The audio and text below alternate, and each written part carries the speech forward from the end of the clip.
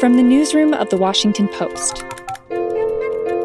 Hi, this is Vanessa Williams from The Washington Post. Hey, it's Philip Rucker at The Washington Post. Do you have a minute? Hi, this is Dan Zak. This is Post Reports. I'm Maggie Penman, in for Martine Powers. It's Tuesday, May 26th. Today, Beijing moves to tighten its grip on Hong Kong, the summer movie Hollywood's betting on, and a bus driver on the front lines.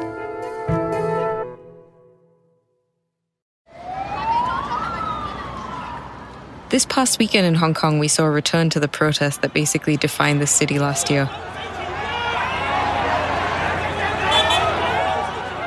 There were tens of thousands of people taking the street once again, this time to protest against China's latest effort to get Hong Kong more under its control. My name is Shabani Matani, and I'm the Hong Kong bureau chief for The Washington Post. This time, China has perhaps taken its boldest move yet here in Hong Kong, this sweeping new law that will basically outlaw terrorism, successionism, a subversion of the state, as well as foreign interference. All these things are very broad, and protesters, activists, normal people fear it will mark the end of their lives in Hong Kong as they know it, the end of the freedoms they've always enjoyed will disappear. One of the central principles of the rule of law is that everyone is equal. No one is above the law. Not even the chief executive is above the law. Are they saying that there will be a commission or an organization in Hong Kong that is above the law? Then that will be the end of Hong Kong. There are pro-democracy legislators here who are very vocal about how they feel about the direction Hong Kong is heading in. Would they ever be able to run again? Would they all be, disqualified, criminalized? For journalists, too, the impact is so wide-reaching. The moment we heard news of this law last week, people in Hong Kong were stunned. They were shocked, shattered, heartbroken. Some of our friends were crying. Others were having panic attacks. It's really quite worrying to think of the spiral that Hong Kong is in right now. The protests seem to justify officials from mainland China and the Hong Kong government saying, "Oh well, look at these violent rioters. This is what exactly the national security law is going to stamp out. This is exactly why it's needed." And the more they say that, the more insistent the protesters are in coming out, making their point, and perhaps using even more violent and even more radical tactics.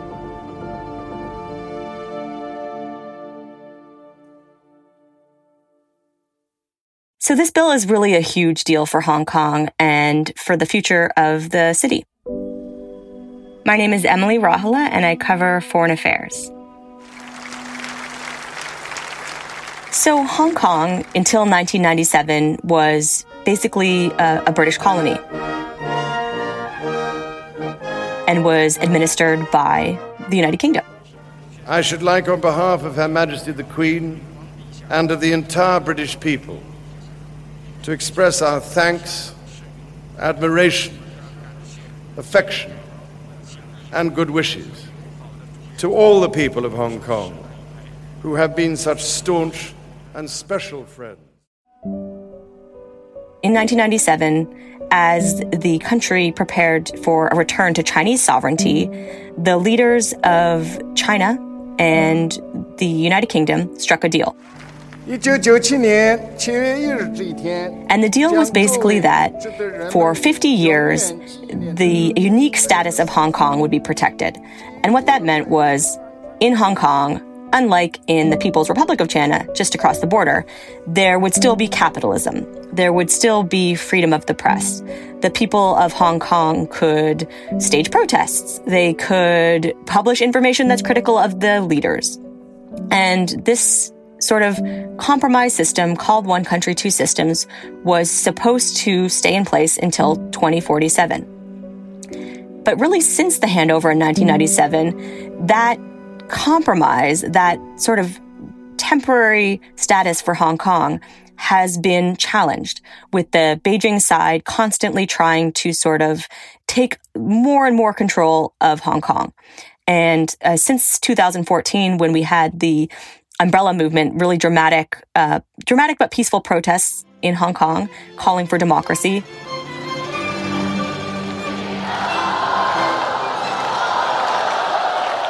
We've seen an acceleration of Beijing's attempts to sort of work away at that one country, two systems framework and slowly have more and more control over Hong Kong and the type of city that it is.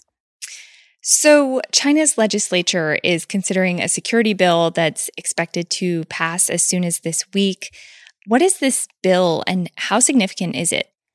This bill is really huge. And even though things in Hong Kong have been very tense, and even though things have been deteriorating, a lot of people in Hong Kong and a lot of people outside of Hong Kong were caught by surprise by not just the timing of how they're doing it, sort of right in the middle of the coronavirus crisis, and also the way that they're planning to get this security legislation on the books.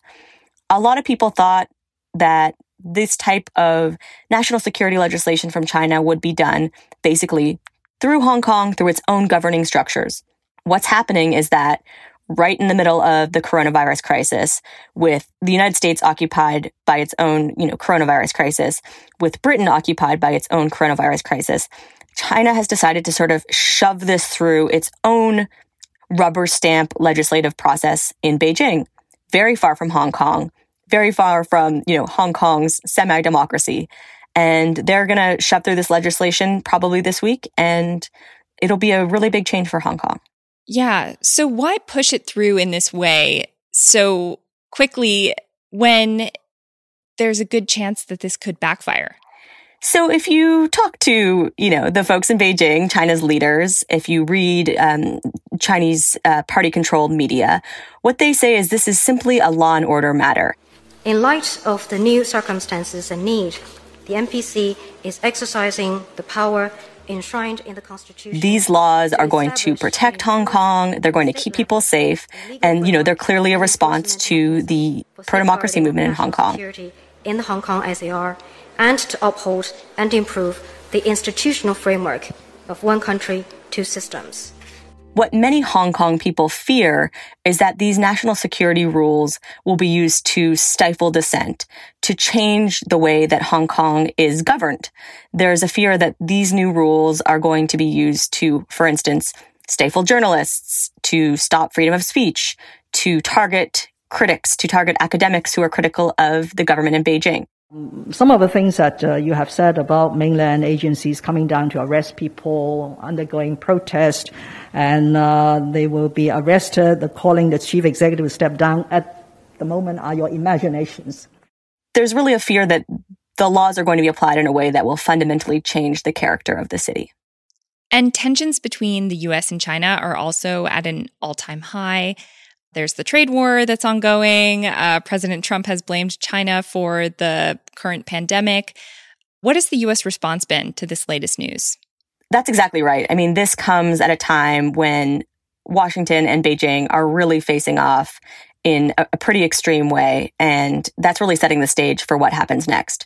So far, what we've seen from the United States is a lot of statements of condemnation. The U.S. opposes what's happening, and there will be consequences. What we haven't really seen so far is what, if anything, the United States plans to do, whether there'll be a policy response. But one thing that is on the table is the United States could make a decision to change the way that it interacts with Hong Kong. Right now, it says Hong Kong has a degree of autonomy, so we will trade with it under different terms than from the People's Republic of China, just across the border. Good morning, everyone. And Secretary of State Mike Pompeo has warned that this is something that could change if China indeed pushed ahead with these rules. In Hong Kong, our decision on whether or not to identify Hong Kong as having a high degree of autonomy from China is still pending. We're closely watching what's going on there. Actions like these make it more difficult to assess that Hong Kong remains highly autonomous from mainland China. So how does this fit into President Xi Jinping's broader political agenda? So that's a really interesting question, and I think there's two ways to look at it. The first is a long view of his time running China. So since 2012, he comes on the scene and he has this really bold vision for the, quote, great rejuvenation of the Chinese nation. He wants to see China returning to what he sees as its rightful place at the center of the world order. And we see a much more assertive Chinese foreign policy. China sort of taking a more bold and aggressive stance on the world stage. And Hong Kong is really part of that. China's saying to the rest of the world, saying to the United States, saying to Britain, we have our own national interests. Hong Kong is part of that national interest, and we will defend it. The more immediate context that I think is interesting is the coronavirus crisis.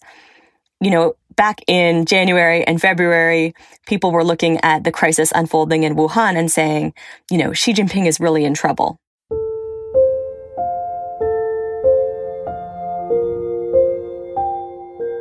And what's really remarkable, I think, is the way that he has managed to bounce back from that by rallying nationalism at home, by pointing to the sort of disastrous response in the United States as well as in parts of Europe, and saying to the Chinese people, look, China's doing really great. And in terms of the short-term context, I think Hong Kong is part of that messaging of he's in charge and China's on the rise. Emily Rahala covers foreign affairs for The Post. Shabani Matani is the Southeast Asia Bureau Chief.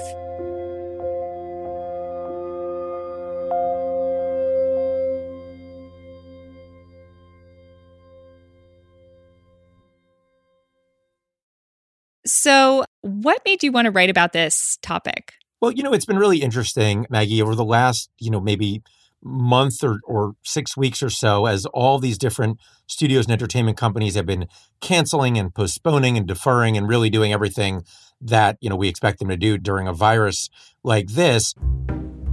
There's been one studio in Warner Brothers that's basically just been, pushing ahead and kind of acting as if everything is normal. Steven Zaitchik covers the entertainment industry for The Post. And lately, as the coronavirus pandemic continues to shut down movie productions and new releases, Steve has been following Warner Brothers and the one movie that's still slated to open in theaters on schedule, the summer blockbuster Tenet from director Christopher Nolan. They've been kind of saying, we're going to release Tenet, this big Christopher Nolan movie, in July on schedule. And I think that raised questions for me, as it has for a lot of people who cover this industry, of can they really do this and will this really work? And so, as this conversation has just gotten louder and louder, to me, it's just gotten more and more interesting, the idea of, can you release a movie in a time like this when theaters are not even open and a lot of people aren't comfortable going to them, even if they are?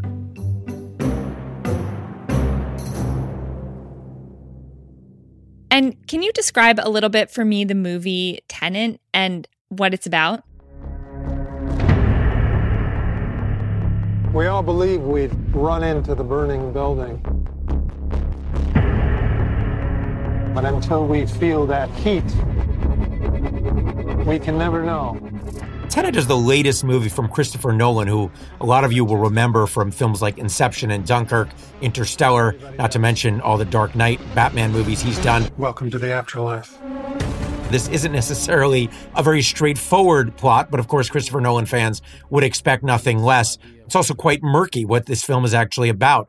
Right now we get the sense that there's an agent trying to save the world from a terrible disaster. We don't really know what the disaster is. We know it's maybe worse than nuclear holocaust, as the trailer indicates. Since it's Christopher Nolan, we imagine it'll be a lot of ingenuity, a lot of running around, and perhaps some jumping through time. And when is it supposed to be released? So it's supposed to be released July 17th.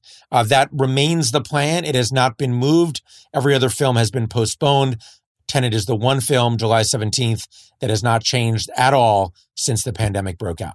So what exactly is the plan here? Because a lot of theaters aren't even open yet in a lot of cities. And I imagine in the cities that are reopening movie theaters, people might be a little nervous about sitting close to one another in a crowded theater to watch a new movie. Yeah, and it's a great question. And, right now, the plan, if you talk to Warner Brothers, at least unofficially, they'll say they're trying to book as many theaters as possible. They recognize it will not be the usual 4,000 screens that we might see for a major blockbuster, but they might get 1,000 or 1,500 or even 2,000, depending, as you say, on how many theater chains are open, how many states and cities and governments allow those openings.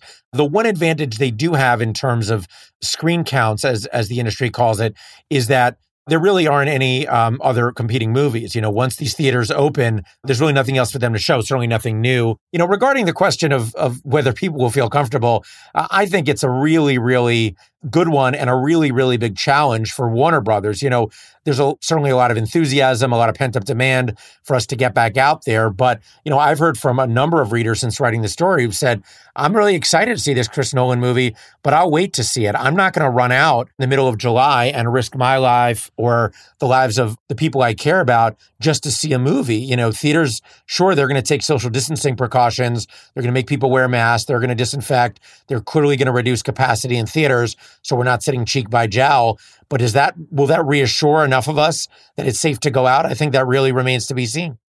So can you talk me through sort of just the state of the industry right now and why this movie is so important?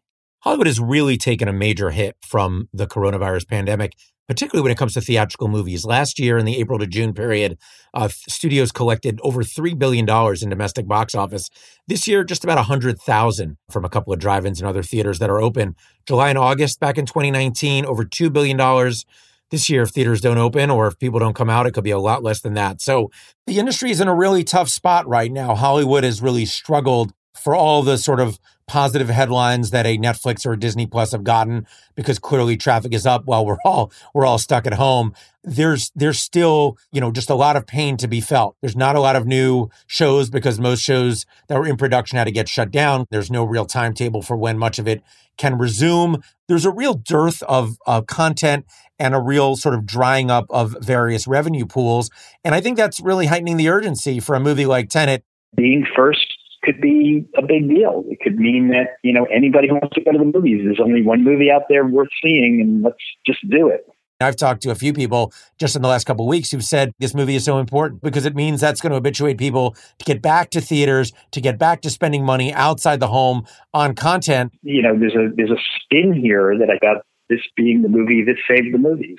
My name is Ira Deutschman, and what I'm probably best known for is having been in marketing and distribution of films for many, many, many years. In addition to that, I've spent some time as a producer, and that's what I'm doing as my main activity these days. I'm a big believer, and I gather that there are others that feel this way too, that once things are truly eased up, whenever that actually does happen, that people are going to flock back to the movies because they've been pent up for a long period of time. So I think that the job of the exhibitors, the people who run the theaters, is going to be to show that it can be a safe experience. And they're all working on it right now. Everybody from the big chains down to the little art film theaters are all coming up with contingency plans of all kinds to try to make sure that there's a safe way of seeing movies. But what's the economic reality for movie theaters? Because I imagine that's an industry that has pretty slim profit margins. And, what does it mean for them if they can only fill up a theater to 30% of its normal capacity? Local movie theaters have been hit very hard by this pandemic. I know that a lot of the focus has been on AMC and Regal and the big chains, but local movie theaters are really in a tough spot. These are theaters that don't make money most days of the week, often can only be at partial capacity when there's no pandemic going on, and they really rely on a couple of hits or popular events to kind of get them through. One programming director I talked to in DC for the Avalon Theater basically said that you're really looking at only 1 or 2 days a week at most, often just a few days a month that are actually profitable. There are a lot of factors that would certainly go into our decision-making as to whether and when to open up. I'm Andrew Mencher. I'm the director of programming at the Avalon. We closed on Saturday, the 14th of March. If theaters reopen anytime soon, they're going to have to social distance and reduce capacity. So that means that even the screenings that would normally be sold out and kind of carry everything else, they're only going to be at 20, 30% capacity. So they're already behind the eight ball, and they're going to be in a further tough spot once this thing starts to subside and we get out there again. If you look at the traditional patterns as to how theaters earn their revenue, it's pretty common that they'll earn 75, almost 80% of the revenue on a weekend. And really primarily at certain times, Friday night, all day, Saturday, Sunday matinees. So if you have a 200-seat auditorium on a Tuesday, you might be lucky to have 40 people in there for your biggest show. It's a tough thing to contemplate, how it all works, because, you really rely on those big nights, the big capacity, filling those theaters up full times a week to make up for all those days when you just don't have as many patrons going to the theaters. So if even movie theaters aren't sure they want to open up with coronavirus precautions, why can't Warner Brothers just release Tenet for streaming?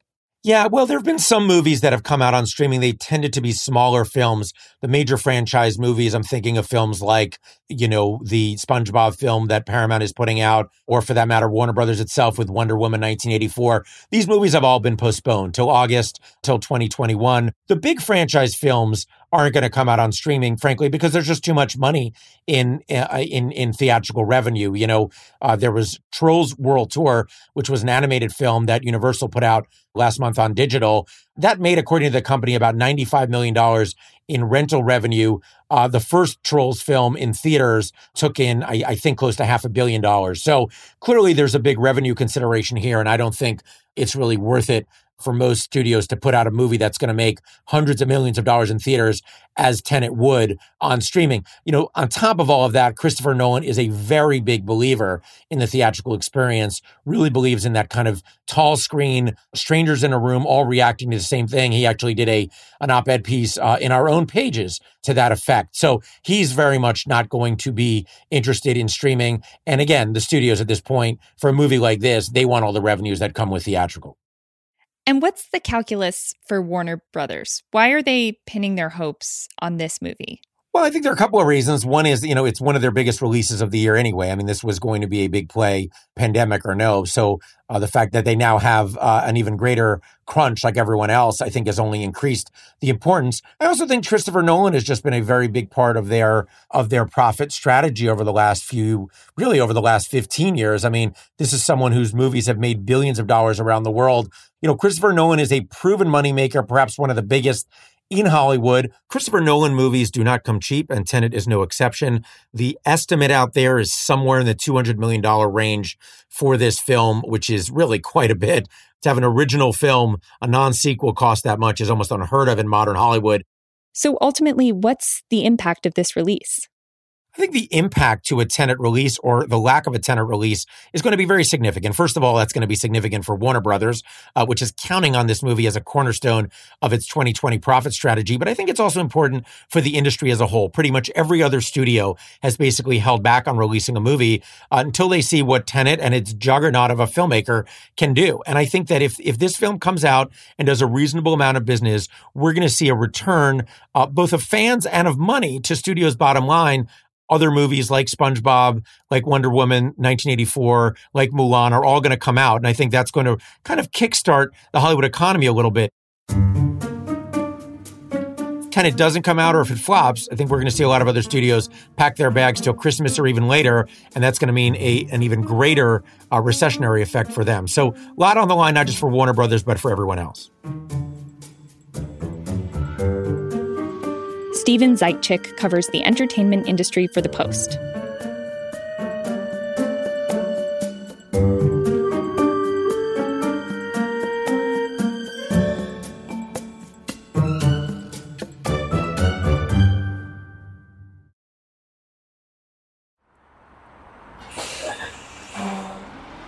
And now, one more thing.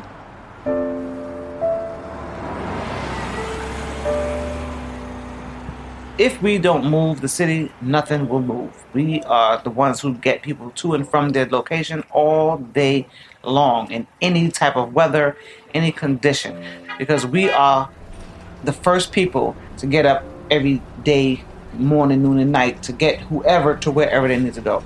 Sandra Crawford is a New York City bus driver. She spoke with Post video journalist John Gerberg.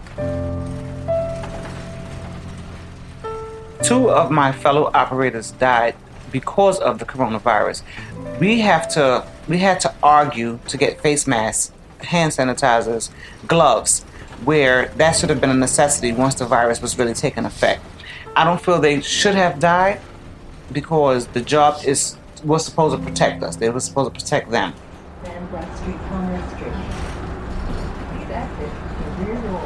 It's like you constantly are fearing that someone's going to come in this bus and going to infect you. You're constantly thinking, wow, every little itch or every little cough or any little clear in the throat, you're panicking. So it's like I stay in a state of panic a lot.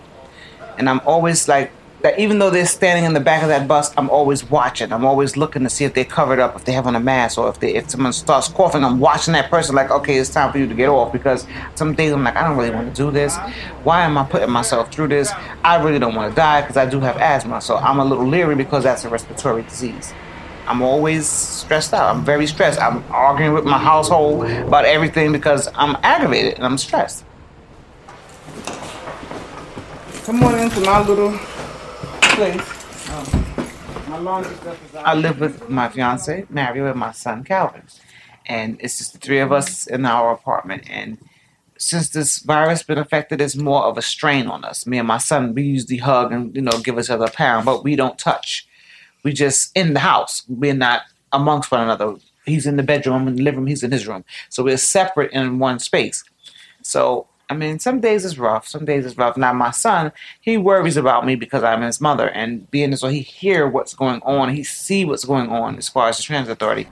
And what's it like, when her coworkers are actually, like, 2 of them have passed away? I mean, what's that like for you? That's scary because my mother does the same thing they were doing.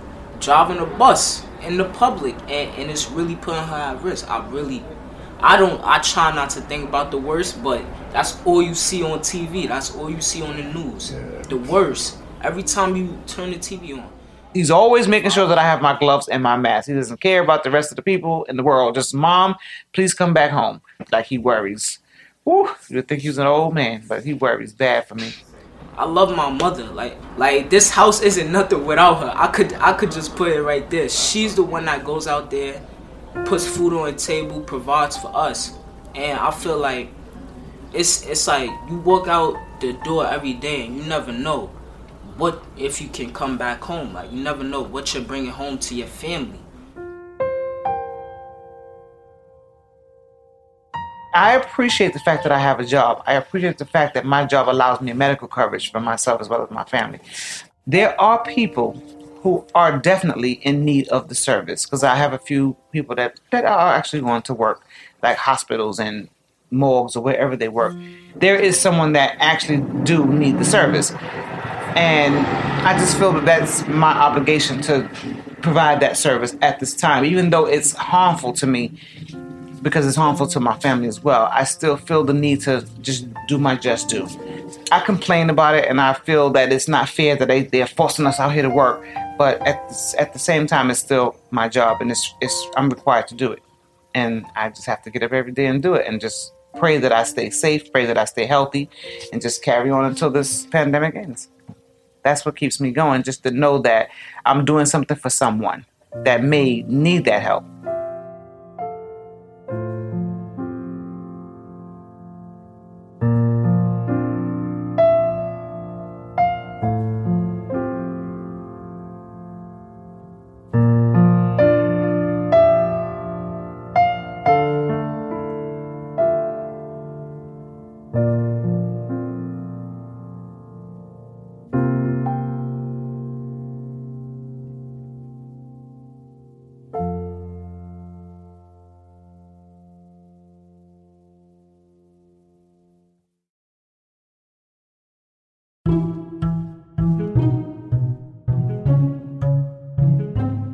That's it for Post Reports.